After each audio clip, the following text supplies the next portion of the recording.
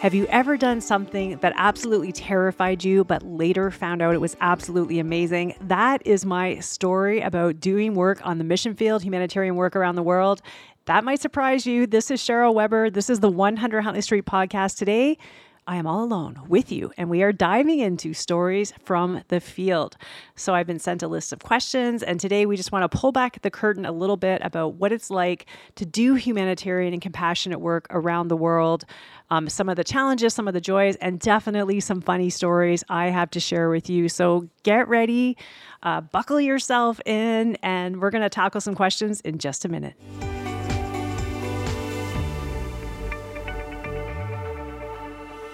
All right, this is it. We are going to dive into some stories from behind the scenes. I have so many stories. I don't think we're going to get anywhere near touching even the surface of them. And I don't always get an opportunity to share some of the funny things that happen, some of the ways it impacts my own life and the experiences I've had, the joys of it. And I'm just so privileged. Thank you for tuning in. I hope that you enjoy this. My first question to me was, what's it like to experience the mission field in person, the highs and the lows? And I laugh about this because I think when I was growing up in my time, it seemed like everybody in the church was afraid that God would call them to go to Africa.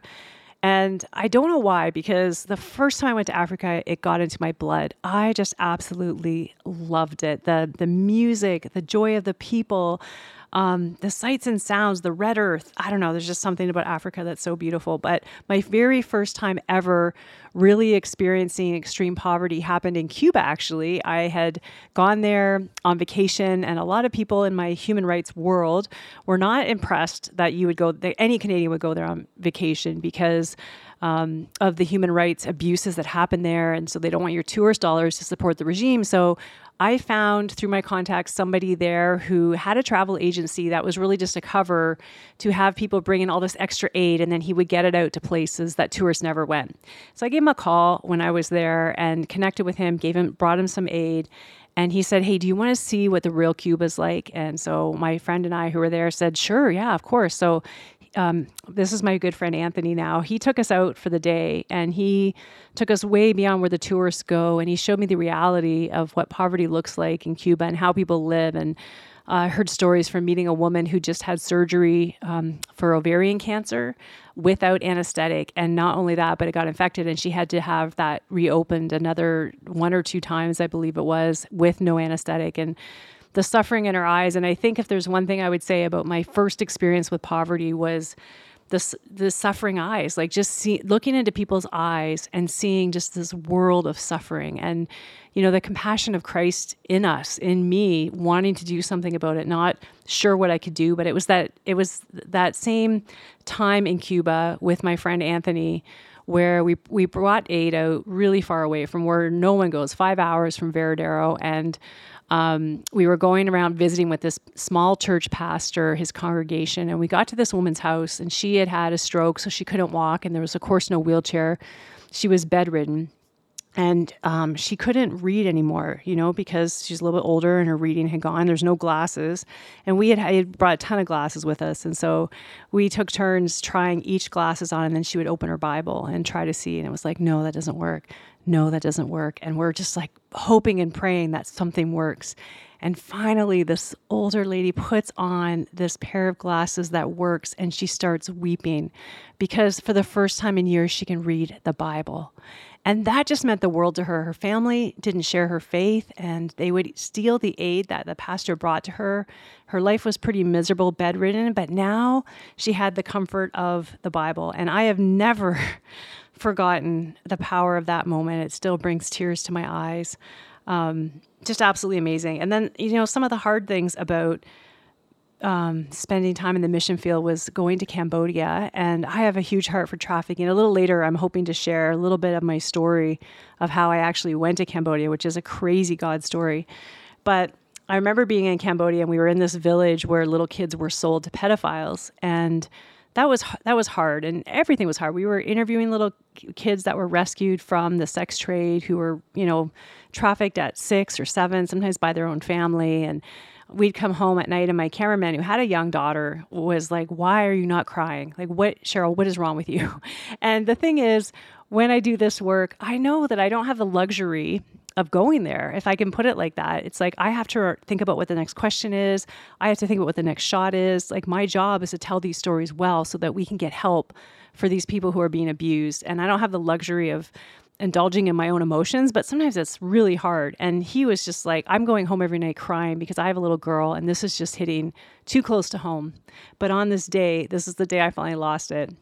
We were there and they had this kind of a Sunday school kids program with little kids.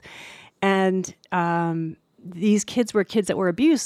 So our partner on the ground there was pointing out these pretty little girls, 8 years old, and saying, that one is really popular with the pedophiles. And sorry, I know this, I'm not going to go too deep into this because I know it's disturbing, but he just told me some really hard things and which girls would be abused. And he told me that around dinner time, they would leave the kids' club, they would put on a pretty dress, they'd get their makeup done, and then their parents or their pimp would take them somewhere to meet a pedophile. And it was that day, just knowing that this is the one time that, I went there to try to save kids from being trafficked. And so meeting kids who had been trafficked, I knew that we were going to help heal them. And so there's hope in that. But on this day, to see those kids and know that they were going to be abused that night, and I had to sit by and let that happen. When I was there to make a difference, it slayed me. And you might be saying, why didn't you intervene? Well, the thing is, their own families were trafficking them. And so if I grabbed one of those kids and ran, I would be the trafficker. I'd be arrested. That child would still be trafficked and you would do no good. And what I learned from the people working in that village is that the process of transformation is a lifetime. It's changing people's hearts so that they don't sell their kids anymore. It's giving them economic opportunity so they don't have to resort to trafficking. It's a complex and involved process, and it's also helping people find Christ because he's the only thing that can change our hearts from being about greed or being willing to prostitute our children so that we can survive or even they can survive. It seems like the greater good. It's complicated. And that night we went out for dinner and I just lost it trying to talk about this because it went against every fiber of my being. And I know so many of you are relating to what that moment would be like and how you would be feeling. I just wanted to, go Rambo on him, grab an AK-47 and, steal the children that were being abused. But the people who do this work, that's why they're my heroes. They see that heartbreak every single day and they don't back down. So going right from there to the next question, which totally relates. How do you face knowing and wanting to help everyone, but not being able to reach them all? I think this is the reason a lot of people who do this work can get burnt out. They can get cynical. They can get hardened. I remember interviewing an investigator for an organization that helped rescue trafficked kids.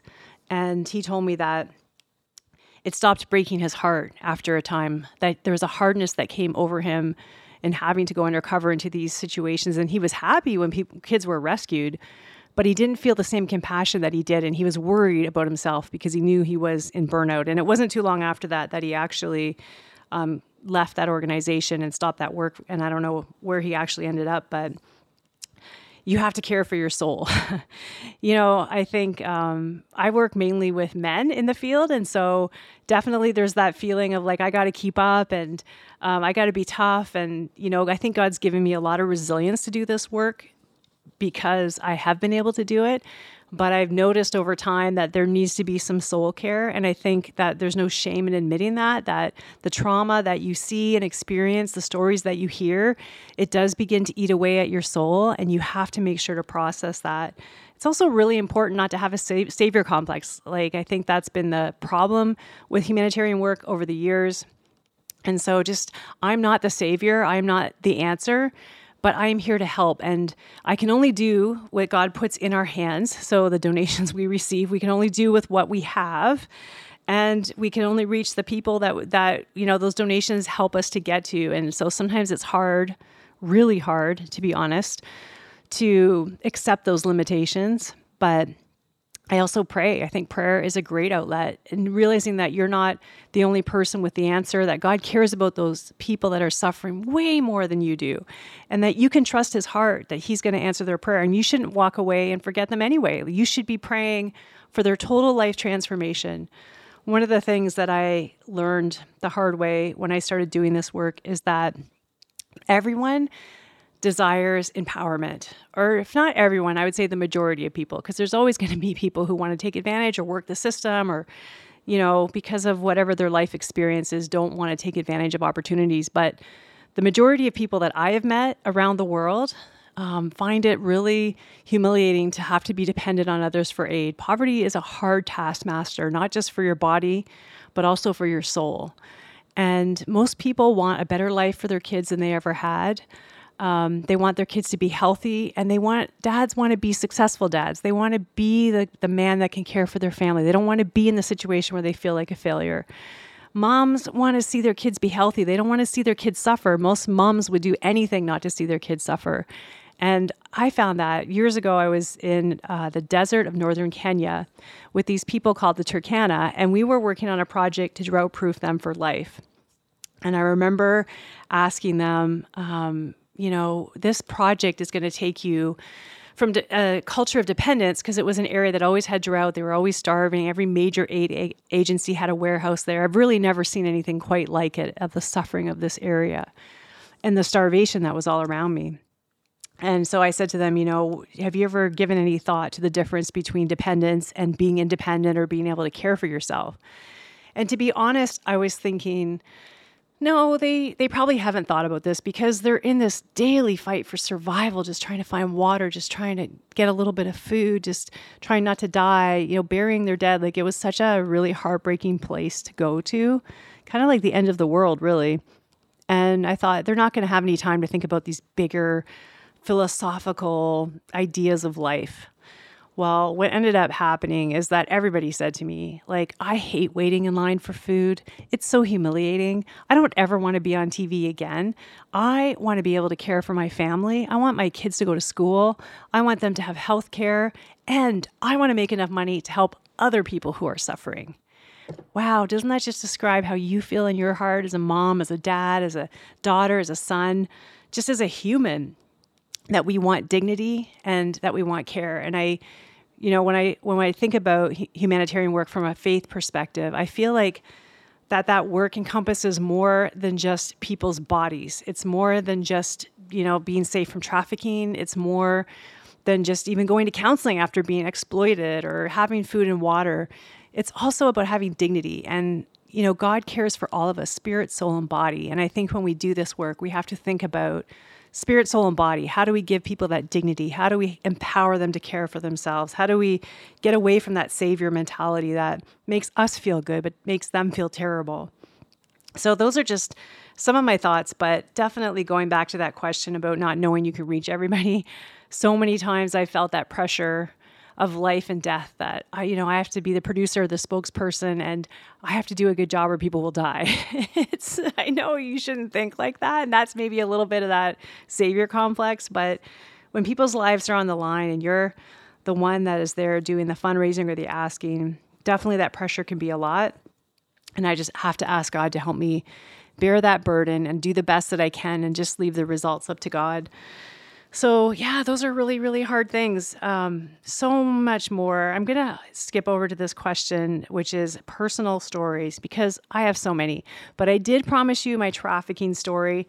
And I think this is an amazing example of how God works in our lives. And for some of you who are listening, who have had a desire to do something or felt a call in a specific direction and it hasn't happened yet, or you don't know how to make it happen, I hope that this story will serve as an encouragement to you. It definitely has been an amazing encouragement to me to see how God brought that to happen. So sometime around 2004, I saw this Dateline NBC documentary called Kids for Sale. A lot of people saw it because it was super shocking, and it was actually when we all watched regular TV. And it was about these little kids in Cambodia. Actually, it was that village I ended up in years later.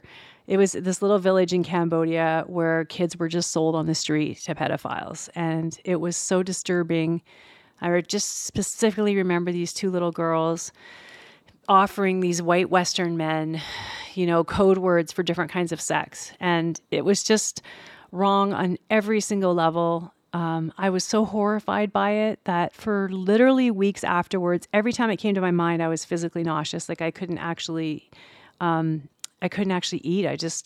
I felt sickened by what was happening. And I started praying for the girls that I saw in that video. Some of them were undercover investigators were filming them. I was hoping they'd be rescued. So I was praying that they would get rescued, that they would be healed some way. Like, is it possible to heal a little kid that's been abused so many times?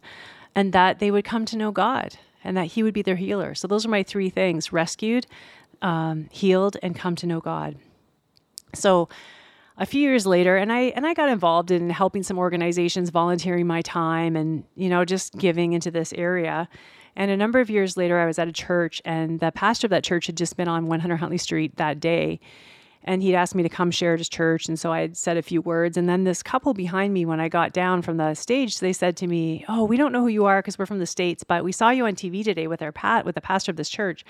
And we wondered if we could pray with you." And I'm like, "Yes, if you ever spend any time in public ministry, you know that you need a lot of prayer covering, and it's not always easy to find." So I was so thrilled.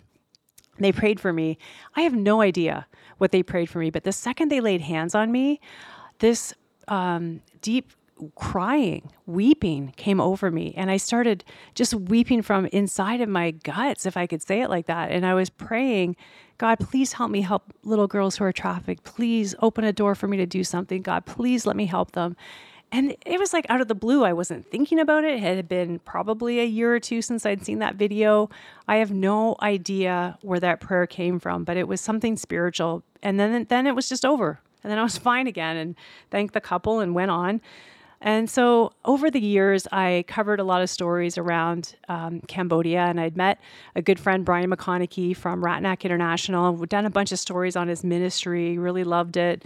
We made a great connection. And so he is like, "Cheryl, we need to get you to Cambodia to tell these stories. Like, you're the only journalist I trust, because I know that you will do whatever you can to protect these girls and not exploit them, and that you'll listen to our boundaries and keep their location confidential and, all the things that you need to do when you're telling these stories. You can't re-exploit people for the sake of a great story." And I think as a journalist and a person of faith, that is our commitment. And whenever I'm working with vulnerable populations and stories, I really work hard to make sure that it's a healing experience for them as much as I can.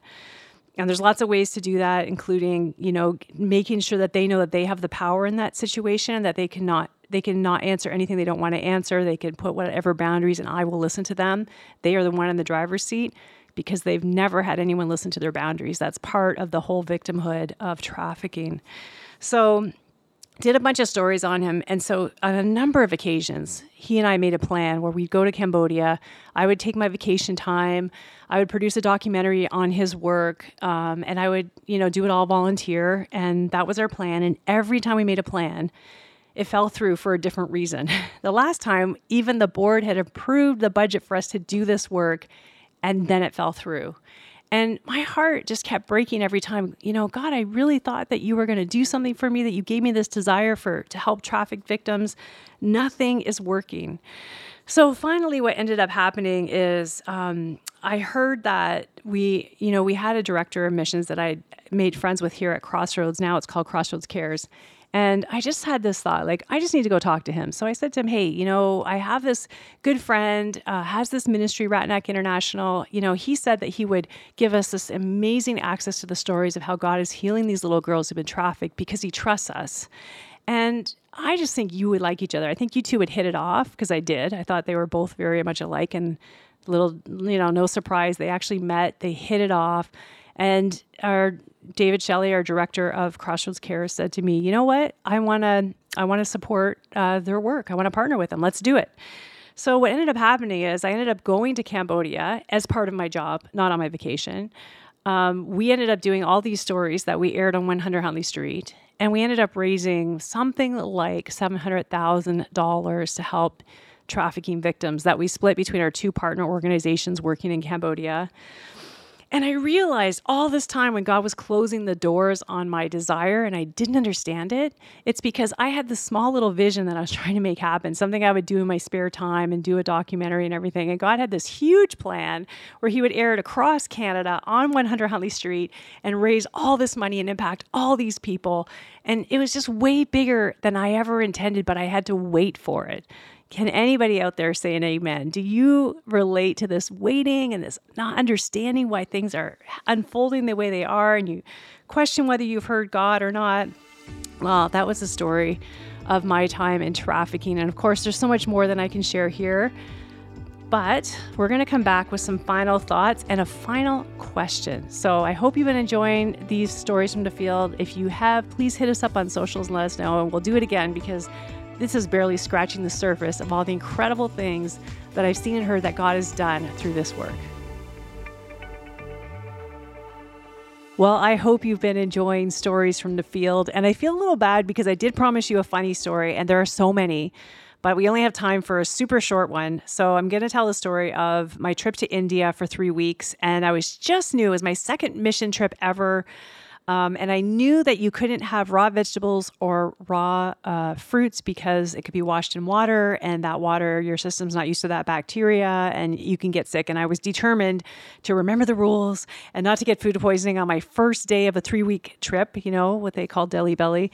So I was paranoid, I guess you could say, but super careful. And I remember there was a guy cooking eggs at the breakfast bar, and I said to him, or omelets actually, and I said, is there any way you can just cook the eggs?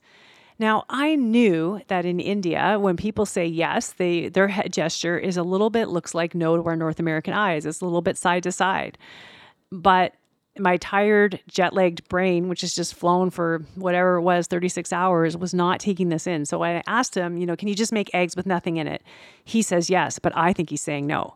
And I ask him again, he says yes, I think he's saying no. And I ask him a third time, now I'm getting a little annoyed. I haven't slept, I'm experiencing some culture shock because I wasn't used to this kind of travel. And this man's giving me a hard time. And I'm like, you can't just do eggs. And he's like, yes. And I think he says no. I said, fine. Walk away. I'm getting other food and I'm frustrated. And, what's safe to eat here? I'm trying to figure all this out. And then I realize it slowly starts to dawn on me. He was saying yes the whole time, and I was acting like a crazy person, and I was getting more frustrated, but he was being accommodating. And I'm like, it's just like one of those top cultural faux pas that I had committed, and I just felt terrible. And I look over back at him, and there he is frying up my 2 eggs, just like he said he could. And so a little bit later, I gather my courage and I take the eggs and I just thank him and I skulk away embarrassed. So that's one of my many stories from around the world, where you've done something that's embarrassing or something really funny happens. And there's so many of them, as you try to create understanding, learn about other cultures, they learn about you. I've had people laugh at me so many different times, but it's been joyful. It's a moment of shared understanding so many of the times, as long as you do things in love and you're respectful all the time. Well, the question that is given to me to answer, my last question today, is the biggest lesson I have learned about God while supporting this work. And that's a really big question. I have learned so many things. I could write a book, but I think one of the things I've really learned is the simplicity of the gospel. I remember many years ago interviewing, or actually having my intern interview this little boy who dug all these wells in Africa from the time he was 8. He might have been about 12 at that point. And I said to her, ask him, if seeing the suffering of the world has impacted his view of God. It's a pretty big question for a little kid. But he answered it in a way that has stayed with me to this day for decades. And I said, so she asked him, do you ever get angry at God? Has it affected your view of him? And he said, no, I would never get angry at God. He said, that's why God's put us here, because we are his hands and feet in the world. So if suffering is happening and it's not being solved, it's because we're not doing it. Oh, mic drop. That was a moment that I have thought about thousands of times probably as I've seen the suffering of the world. It's for us to do. It's for us to answer. And so the simplicity of just sacrificially responding to people's needs, denying ourselves so that others can have. That's the root it's the root of Christianity. It's the root of servant leadership. It's the root of caring. And I think that's this work. And I remember praying for a pastor in India who had had his church burned down because his neighbors were essentially persecuting him because he was a Christian. He wasn't fitting in with the majority. And he just felt really all alone and he was really struggling. And so we show up in the middle of nowhere, these Canadians. And I remember we gathered around him and we laid our hands on his shoulders and we just were praying for him, praying for his family, his protection, provision, everything that he needs and everything we could think of to pray. And I remember God whispering in my ear, this is the gospel. This is it, going to a small little village in the middle of nowhere, finding someone who feels all alone and just standing with them, praying for them.